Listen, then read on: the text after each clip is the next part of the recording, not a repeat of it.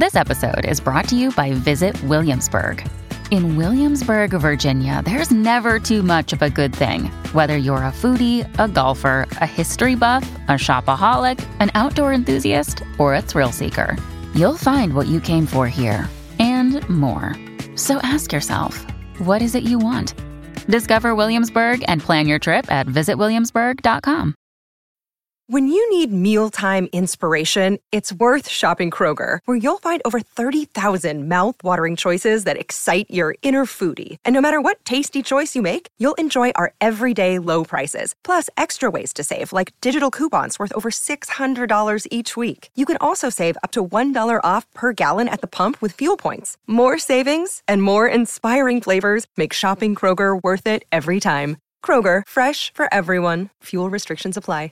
Another day is here, and you're ready for it. What to wear? Check. Breakfast, lunch, and dinner? Check. Planning for what's next and how to save for it?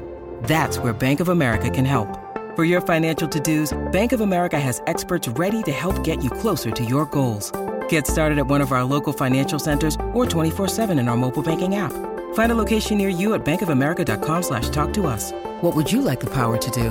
Mobile banking requires downloading the app and is only available for select devices. Message and data rates may apply. Bank of America N.A., member FDIC. Welcome to the New Books Network. Hello, and welcome to New Books in Architecture, a podcast channel on the New Books Network. I'm your host, Nushel De Silva, and I am delighted to be joined by Jennifer Kaufmann-Buhler, who is an assistant professor of design history at Purdue University, where she researches the role of objects and spaces in everyday life, with an emphasis on the experiences and perspectives of consumers and users. We will be talking about her book today, Open Plan, A Design History of the American Office, published by Bloomsbury in 2021. Welcome, Jennifer, and thank you so much for joining us today. Thank you, and thanks for having me. Could you begin by telling us a bit about yourself and your background, how you became a design historian, and what led you to write this book?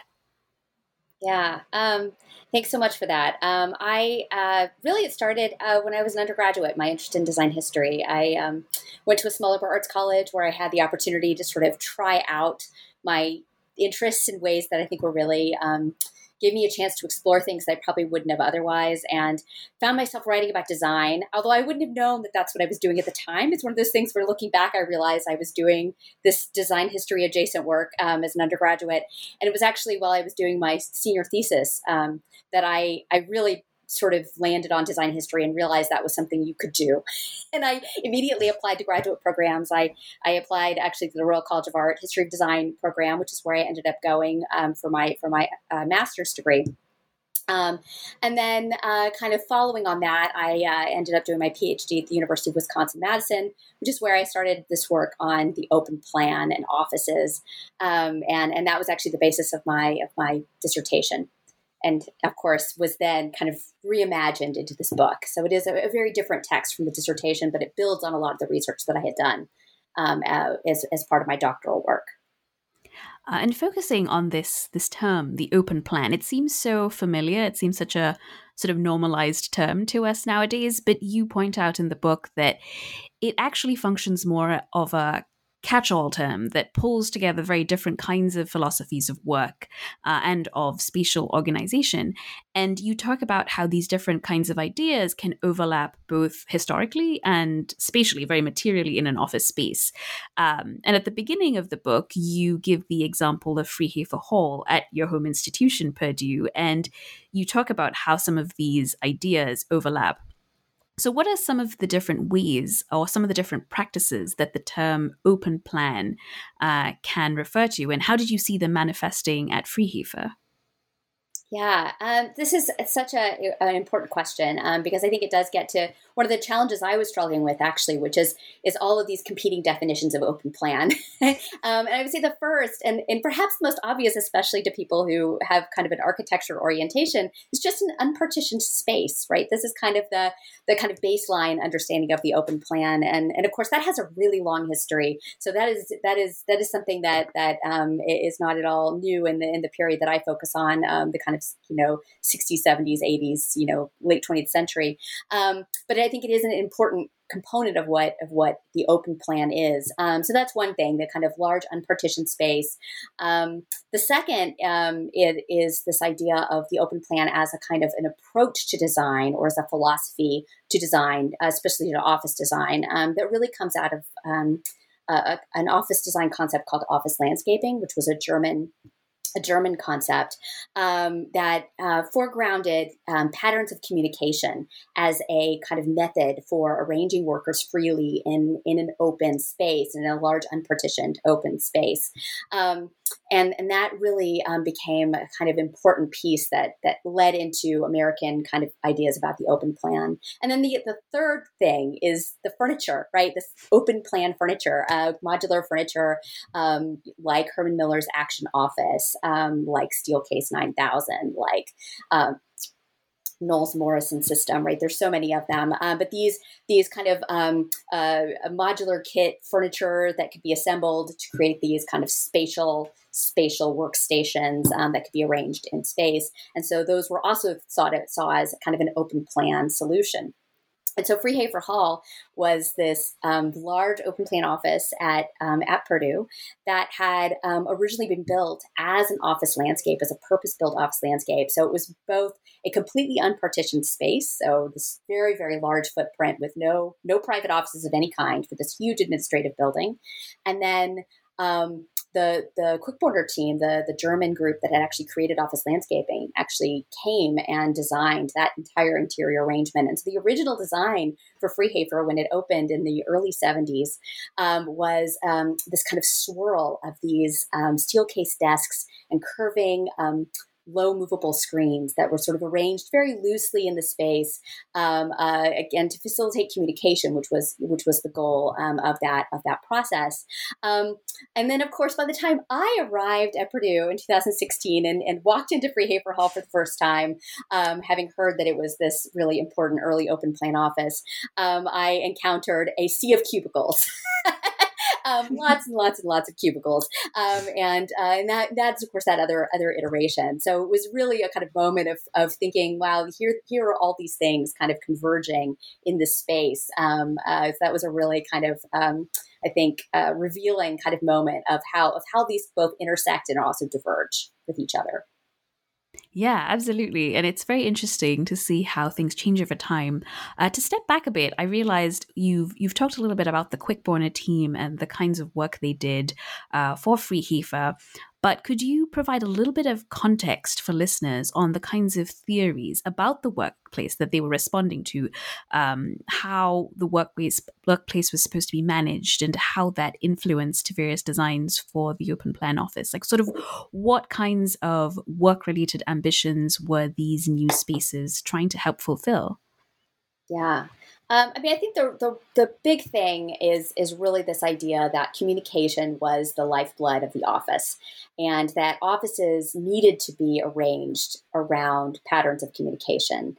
And what really set the Kaufmann-Buhler team apart from other methods of office design is that they took the time to survey the communication patterns of every worker in the office, everyone from the executive staff all the way to, every secretary, every word processor, like everyone is going to get surveyed, because they believed that communication was not a reflection of a organizational chart, which dictates, this kind of flow in a very hierarchical way, but rather much more fluid and much more kind of organic.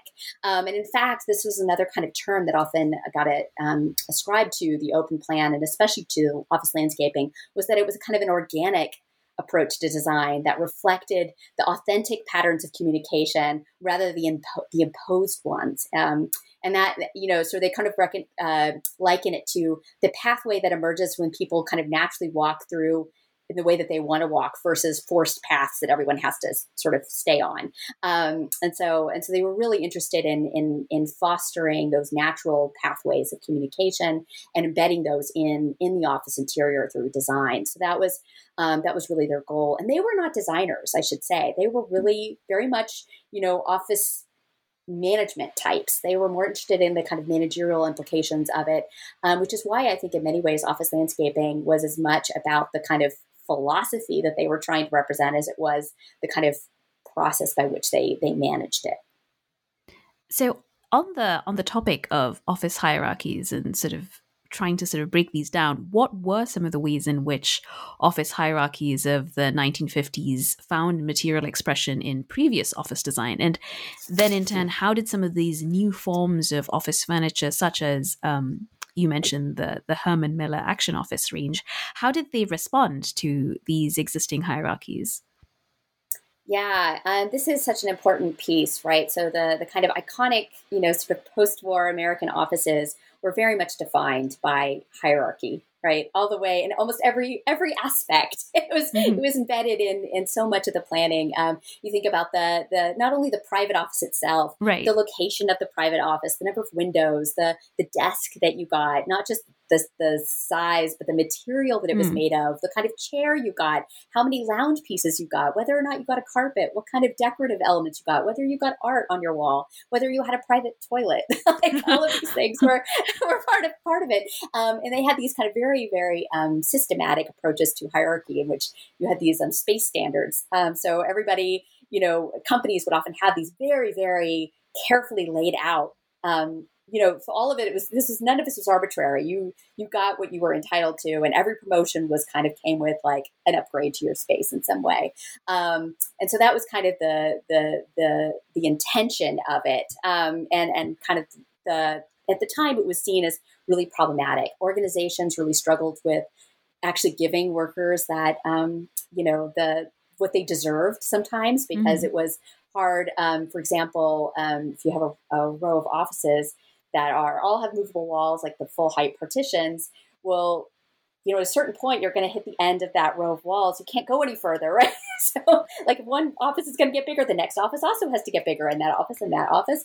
And in fact, Union Carbide, which is a kind of really kind of iconic example of this approach, the Union Carbide building in New York that was designed by SOM, it had, they were spending in the 1970s, I think it's something like $1.5 million a year just in office moves for promotions, just in kind of making those kinds of adjustments. So it really was quite onerous for them. And workers too, workers were obsessed with this stuff. And you get these stories about these really, workers getting really mad with each other because they have imbalances in what they have access to or what their offices, how big their offices are or whatever.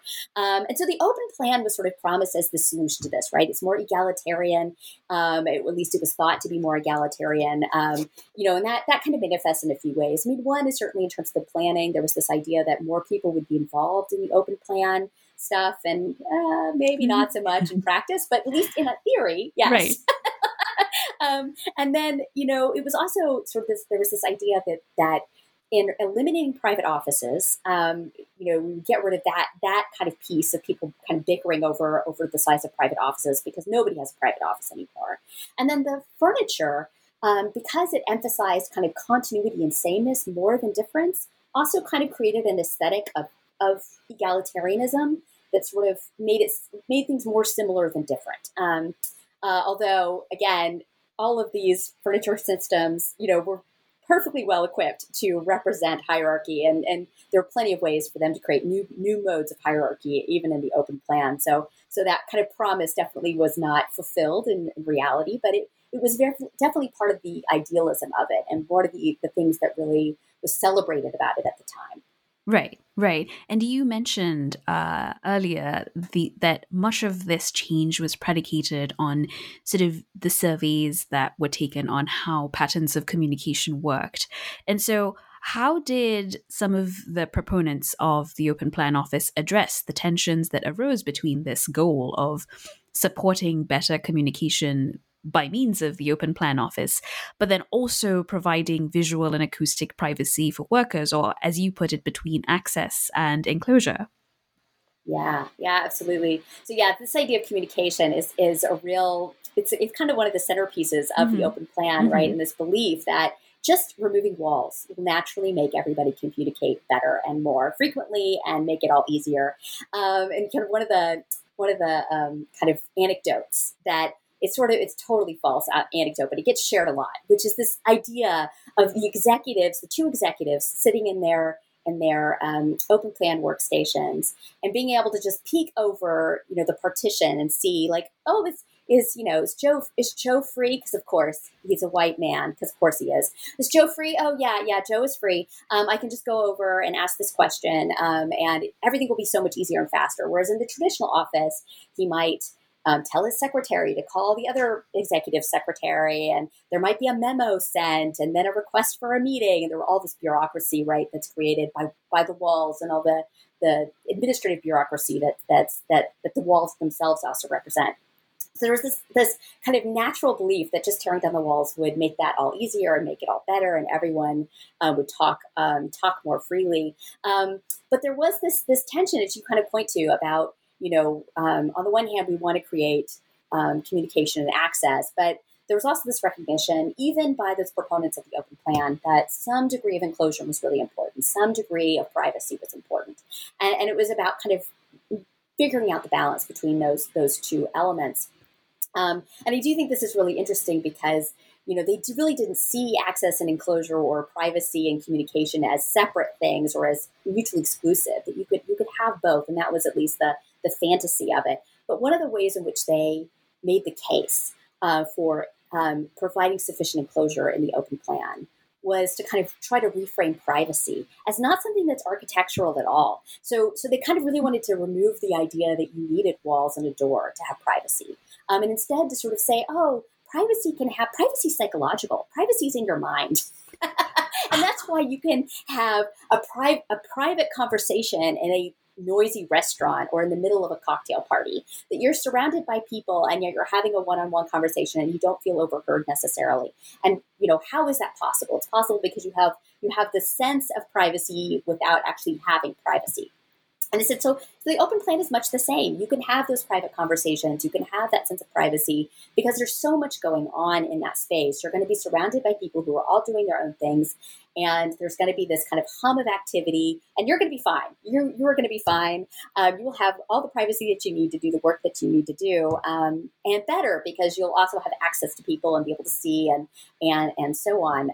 So there is this just a really interesting kind of tension, and of course all of this supported by, I will say, by a lot of acoustic planning. So they were of course huge champions of you need all the fabric-covered partitions, the plants, which were also acoustic material. You needed carpeted floor. You needed acoustic sound tiles. You needed white noise machines. All of these things were part of kind of creating a space that would manage, especially the noise of the open plan.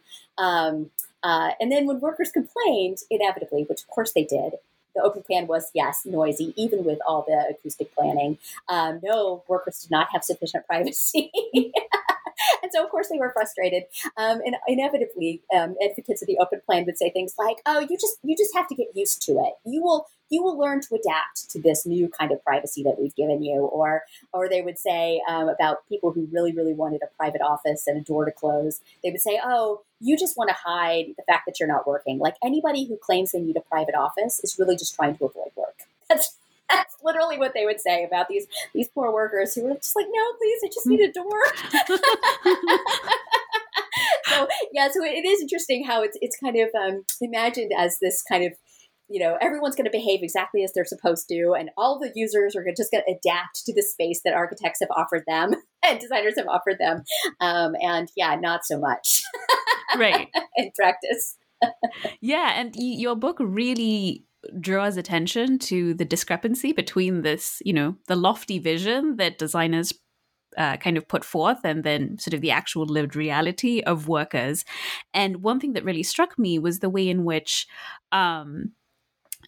in which so several design firms, from Knoll to Herman Miller, they designed suites of office furniture that was advertised as infinitely flexible, a dynamic response to organizational change that they imagined in very, very optimistic terms. But what were some of the ways in which these office furniture suites were actually very inflexible, besides, this lack of privacy that they sort of, turned on its head for workers? What were some of the ways in which, in material ways, these office furniture suites were inflexible? Yeah. So I think it's worth even taking a step back to say, like, why that flexibility was even desirable. Mm-hmm. And I do think, that's an important piece, which is that at the time there was all of this kind of change happening, and there was organizational changes happening, there were technological changes happening, there were social changes, there were economic changes, and there was a very serious belief that this was only the starting point. Like, there was going to be so much change in the future, and offices were seen as a barrier to change. There was this idea that I think was central to the open plan and its popularity, that every change in the organization should have its mirror in the office, and that there should be a close relationship between those two things. And you're absolutely right. So when the open plan was promoted, especially office furniture, this new systems furniture, it was this miraculous kit of parts that you could just assemble in a snap, with the snap of your fingers, and suddenly you would have workstations for everyone, and you could make changes very easily, and it would all be wonderful and seamless and easy to do. And of course, what ends up happening is that, first of all, even the furniture systems that were relatively, designed to be relatively easy to adjust, like Herman Miller's Action Office, all of these furniture systems got more and more complicated. So over time, they were adding more and more components and kind of updating and adjusting and changing to address new kind of emerging needs. The systems themselves were actually quite complicated anyway. And this is something that I look at, right, is the kind of materiality of systems furniture, and sort of the assembly kind of under the hood. So I looked at a lot of installation manuals, and for all of their claims that it's super easy, you read about all the different connecting components that you need. And, you can use this work surface for, these 6 different kinds of installations. But if you're going to do this installation, you need this kind of attachment kit. If you're going to do that installation, you need this other attachment kit. And by the way, if you want to attach it to a wall, this is what you need. And by the way, if you want to connect that wall to another wall, you're going to need this other thing. And to make it stable, you're going to have to add this, and blah, blah, blah, blah, blah, right? So it gets very, very complicated very quickly. And you can imagine the poor facilities manager whose job it is to manage all of these parts, hundreds of pieces per workstation, all of that hardware, all of that knowledge, and trying to put all these things together and trying to keep up with the constant pressure. And I will say, in promising constant change, you also have offices that are now expecting constant change. Right. So yes, we're getting more and more requests too, and that just adds to the complexity. And then, of course, I one of the things that I think a lot about is the way that not only was the flexibility, the promised flexibility of the system, a problem for organizations and a problem for the facilities managers, it was also a problem for the manufacturers, who had to try to keep all of the new components that they made backwards compatible to older versions of their furniture, because they promised that furniture would still be usable. And so they were constantly hitting against the kind of constraints of their own design systems, and therefore needing to kind of jerry-rig new components that fit with older things in ways that often created new awkward connections. So it's just it becomes this absolute sea of kind of, competing components and different components. And then, of course, you have places like Freehafer Hall at Purdue, where when they decide to swap out the office landscaping furniture, which, by the way, is not systems furniture, that was just, steel case desks and freestanding screens. So actually quite simple, really, truly simple furniture, because it was not linked together. When they went to cubicles, they ended up using a whole mess of different furniture systems. They used 11 different furniture systems in Freehafer Hall. And so they were actually connecting systems that were never meant to connect with each other, different lines by different companies. So it's like a whole other layer of mess, but it really just shows how these things were, despite the image of these kind of hermetically sealed systems that would be so easy to use, they weren't. That's really fascinating. And I really love how you draw out through the materiality, through these connections, through these sort of the ways in which these systems were quite complicated. They were kind of calculated, I think, to inculcate a kind of brand loyalty, which didn't always work out in realistic terms. And there were also other kinds of organizational changes that weren't predicted at all. So, for example, you talk about how computers changed workstation requirements. How did the open plan office fall short when it came to computers, and how did organizations try to manage the practical problem of accommodating these extremely power-hungry machines? Yeah, this is such an important piece, right? At the time that the open plan first started becoming popular in the, really taking off in the 70s, it kind of started in the late 60s, but you really see it kind of becoming dominant through the 1970s. At that time, personal computers were not a thing. Most computing was kind of centralized mainframe computing. There were some word processing systems, but there weren't the kind of the standard, office equipment of the day was still typewriters and dictaphones and calculators and things of that sort.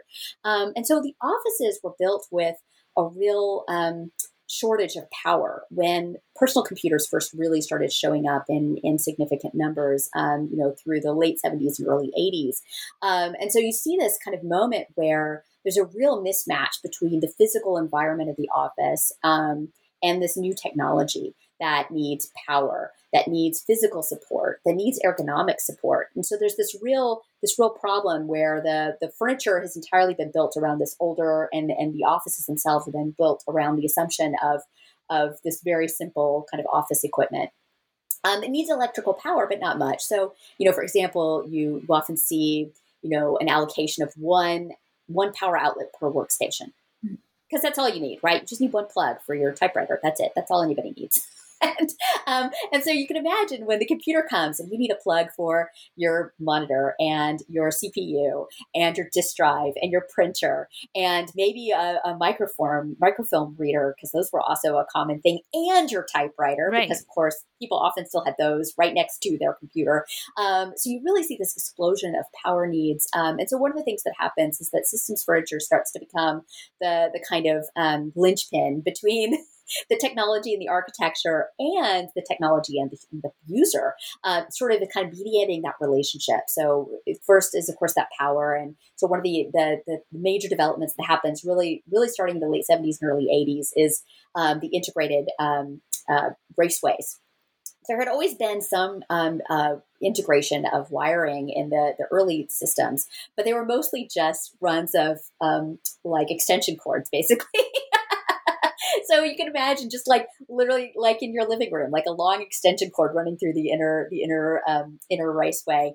And one of the big changes is the emergence of a partition that actually has an integrated circuit, and eventually multiple circuits, with the idea that computers, because not only do they need a lot of power, but they need steady power that is not going to be interrupted. And so you needed to kind of balance the power access, extending the power access from the building and expanding it and making it more stable for all the users and all of their equipment.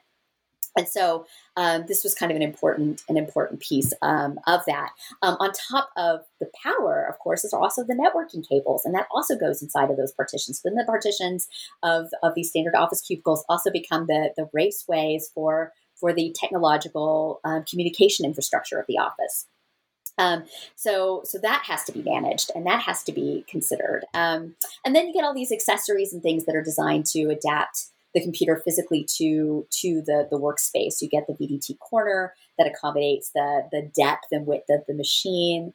We get keyboard trays and keyboard drawers and ergonomic chairs and all of these other things that become kind of part of the new sort of high-tech office. But those have to be added incrementally. And there's a real mismatch between the sort of moment when computers start to arrive and the sort of status quo of the office. And this kind of uneasy and kind of very incremental sometimes effort to update the office to accommodate all this new equipment that's kind of rapidly proliferating around the space. Yeah, there's this, I now have this incredible mental image of just, feet upon feet, yards upon yards of these like extension cords that people are bringing into the office to kind of retrofit or work around the limitations imposed by the these so-called flexible systems. And it's really interesting, and this is something that runs through your entire book, right? The distance or the gap between designers' intentions and workers' reality. And one thing that really stood out for me is, in some ways, these are very totalizing designs. So, for example, you have this moment where you describe how interior designer Florence Knoll derides workers' personalization of their workstations at the CBS offices. And that reminds me also of Adolphe Losa's own essay on the poor little rich man who has this house built, and, the moment he wants to try and personalize it in any way, that this architect is highly affronted. Like, so, and he's like, not even this piece of art, but my child. And the architect's like, no, not even that one. And so, there's this big gap between sort of, like the meme expectation versus reality. And I was curious because you make this very central in your work, sort of moving the emphasis from designer ambitions to the sort of lived reality and the agency of workers. So how were some of the ways in which workers subverted? How did they sometimes subvert this totalizing vision of the designer of the workstation? And sort of to extend that question a little bit, not only how did they subvert it, but how do you as a design historian go about recouping and making central these everyday experiences? I imagine that you have many challenges as you try and sort of do this kind of archival work, but how do you work around that? It's such a good question. I really, this is one of my favorite things actually about this research is that piece of personalization, like how workers sort of subverted those intentions, how they worked within the limits of not only the physical aspects of the cubicle or the space, but also the organizational limits on what they were allowed to do. Because so much of it is not just the architects and designers, it's also kind of organizational restrictions that say you're not allowed to have a plant in your office, you're not allowed to post things on your cubicle wall. So there's this really interesting kind of element of it, and I was really interested in all the ways that people tried to personalize. You get these great little stories, and a lot of it is very anecdotal because it ends up being these little stories of people trying to kind of bring things in, or stories about the posting of cartoons on their walls. The office where everybody brings in office plants to personalize. And in fact, actually, that's one of my favorites because it was at the AIA offices, which was planned as an office landscape. They had told their workers that they weren't allowed to put anything on top of any of their cabinets or anything. And they eventually actually got permission to bring plants. And then all of the workers started bringing in plants. And it was one of the workers' most favorite things about the space, actually, was all the plants. So you get these great stories about workers kind of, even surreptitiously doing things like taping a cartoon on the inside of a drawer so that they can see it. And so there's a lot of meaning too that you see attached to these things, these objects and devices that people bring in. Personalization also happens in ways that are really are actually kind of problematic. So for example, one thing that is not uncommon is for people to bring in appliances to their workstations. So things like tiny refrigerators and microwaves and popcorn poppers and things like that. And those actually draw energy from the same equipment, right? If we're talking about the problem of energy management and not, blowing a circuit that a computer is on, and you have a microwave on that same circuit, things can go wrong. So it is. I think it is a really kind of complicated piece about how workers kind of inhabit these spaces and what they do with it. And it's really this is the stuff that's very hard to find, as you point out. Like it is hiding in the tiniest little details. There might be memos. You see a lot of memos like this is a new policy. Workers are no longer allowed to bring personal photographs to the office, which actually is a real thing. Some even forbid personal photographs. I know what? Why? And that seems quite draconian. It is. I actually found in part of my research, I found one a group set of designers who were willing to allow personal photographs in their newly planned workstations, but only if the photographs were a certain size and were in standard frames. Oh, wow. it's just like, what are they thinking? So anyways, you get these funny little kind of stories of these rules, or, office booklets that are like, welcome to your new office, and here are all the rules of how you can, inhabit this space.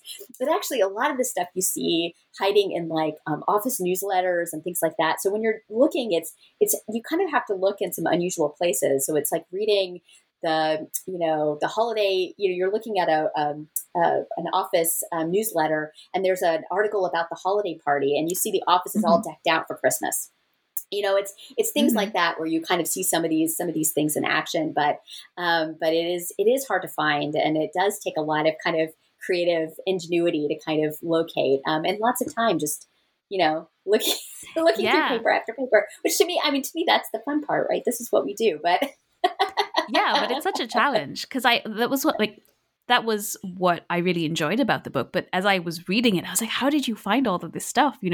So it this is something we aspire to. Like, how do you sort of manage that, or rather bridge that gap between intentions and lived reality, and sort of how do you make that kind of scholarly work possible within the sort of limitations of what sometimes constitutes evidence in our field. Yes. So this is, this is really interesting to kind of figure out, okay, how do we, as scholars, think creatively about how we bring in new forms of evidence and sort of think about, agency in multiple ways. Yes. And as I sort of, towards the end of the book, as I was reading, your closing chapters, one thing that really struck me was when you bring us more into the present. You sort of talk about the alternative office movement, which sought to undo cubicle culture and enable greater circulation and movement. And you see that as following the logic of the older open plan office and sort of resulting in things that have become very normal to us now, like telecommuting or non-territorial offices that are a little bit more sort of dispersed and dematerialized.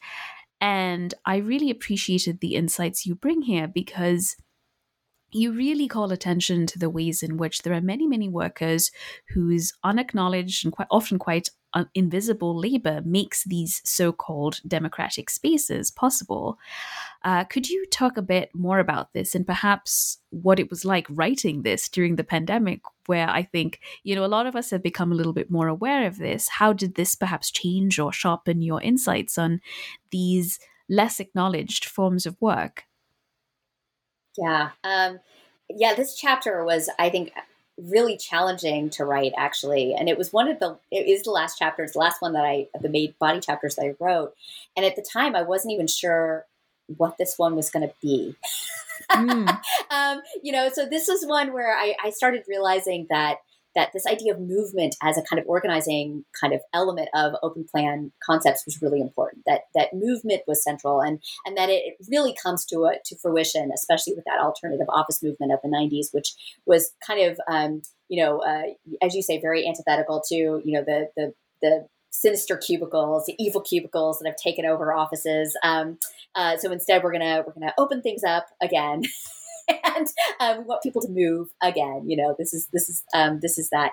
And so much of it is about this idea that movement is inherently liberating, that workers need to move, that it's healthy and better to move. I should just also point out it's a very ableist vision of the office, because there's this idea of no one is fixed. Everyone is moving around all the time. Nobody even has a fixed necessarily workstation. You can just work from anywhere. And there's this idea that people can just work from everywhere, which is not necessarily true, right, for all kinds of reasons.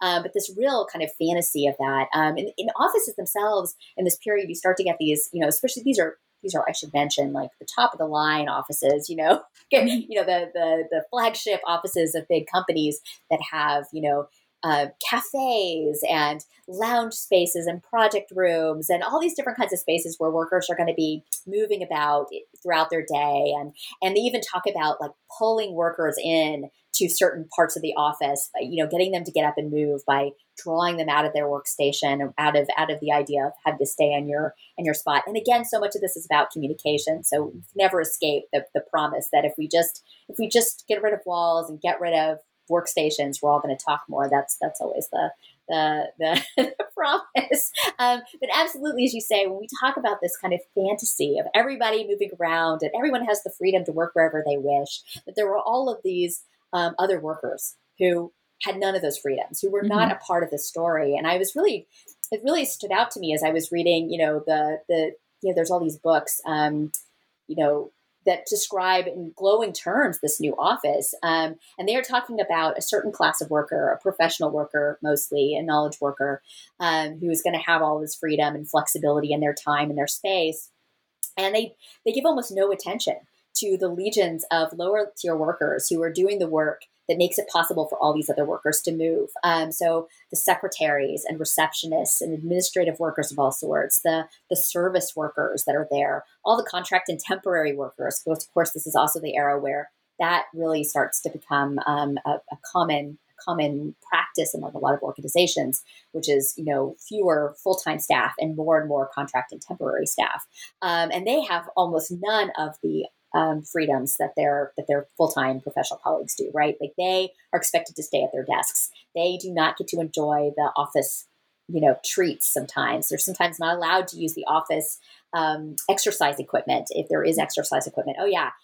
Temporary workers and contract workers, even when they're doing the same jobs as their professional full-time colleagues, are often completely excluded from some of these benefits of these offices.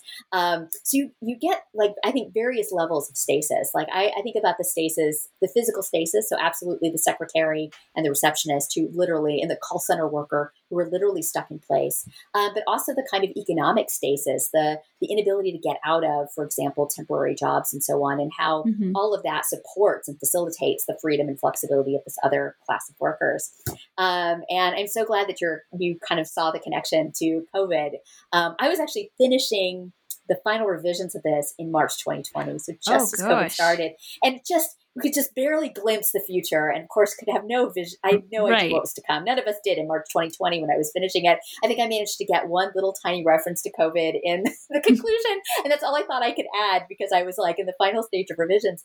But I do feel that this chapter actually has a lot to say to our present moment, and that the story that it tells is sort of was inverted in the COVID moment, right? That in this case, the people who got to stay safe and stay home were those same professional workers who had the freedom and flexibility of time and space to work from home and who had jobs where they had that flexibility. And the people who were still going to work were the people and having to go out and be in harm's way, and whose bodies and whose lives and livelihoods were put in danger. Were these kind of lower tier workers who have none of the flexibility and none of the opportunity. And to get really frustrated with these stories of all the workers now, they have so much choice and so much freedom. No, they don't. Some classes of workers get that, have those choices. Absolutely. But not everyone. Not the vast majority. Yeah, no, by no means.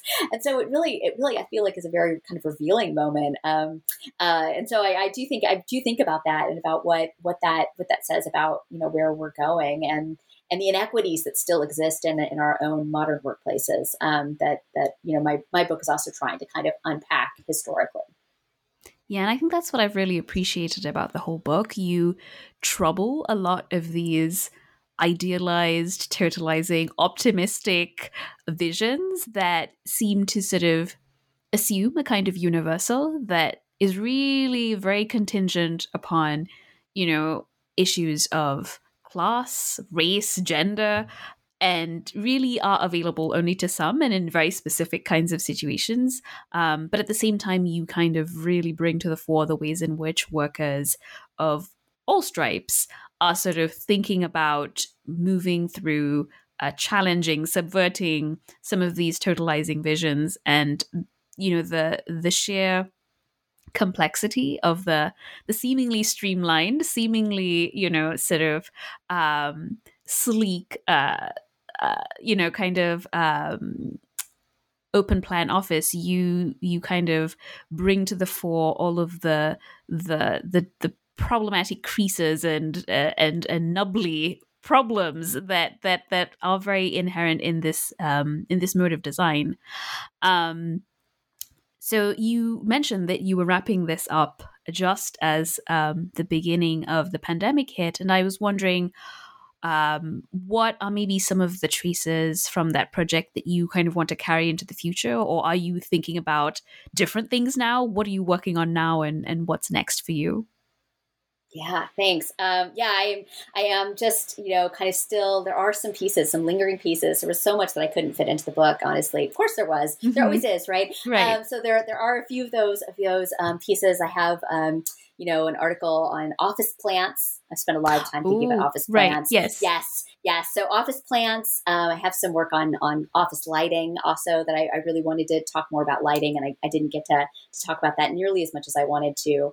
There's a few other pieces in there that I feel like would spin out into their own kind of. So I'm hoping I'll get those out, before too long. And then I also am kind of looking ahead to new directions of research and new kind of angles. So I've been doing some research. Actually, right now I'm about to give a paper at a conference about office supplies, which is something I absolutely love thinking about. So office supplies, and especially office supply dealers, and sellers, so office supply shops. But actually, I think the kind of longer term project that I'm really looking at is looking at the U.S. Federal Design Assembly, which is the program that was about from the 70s and 80s that was about promoting design for the government. And it's something it is another one that I came into through this research, because as part of my research on the open plan in government, I came across the GSA's kind of office excellence plans, which involved sort of implementing open plan offices in federal offices. And I thought, that's really interesting. And I was going to write about it. But as soon as I opened up that can of worms, I realized that was just the tip of a very large iceberg that related to design and government. And I thought, you know what, that's another project. Because there's a whole other culture, a whole other way of operating to explore there, and absolutely. And so many different types of design that were involved, because it wasn't just office design and architecture; it was also graphic design and product design, all kinds of other things. So that's kind of, I think, where I'm headed. We'll see. That's so exciting. Well, I look forward to seeing all of the work that comes out in the future. And I really appreciate your taking the time to talk about the book. And I really encourage everyone to read it. But before we go, how might listeners find you or follow you, learn more about your work, so that they can have the pleasure of reading the book that I did? Yeah, absolutely. So my website is jkbuhler.net. That's jkbuhler.net. And then I'm on Twitter. I'm an active Twitter person. So at Kaufmann_Buhler, that's at KAUFMANN_BUHLER, long name. So yeah, those are probably the best ways to track me down. And of course, I'm at Purdue, so searching my name in Purdue will also, find Wonderful. me. Thank you so much, Jennifer. I really appreciate you taking the time to chat with me today. And this discussion of Open Plan, A Design History of the American Office by Jennifer Kaufmann-Buhler, published by Bloomsbury in 2021, was brought to you by the New Books in Architecture channel of the New Books Network. If you enjoyed this episode, make sure to subscribe to our channel and listen in to future episodes on the Architecture channel. Thank you very much.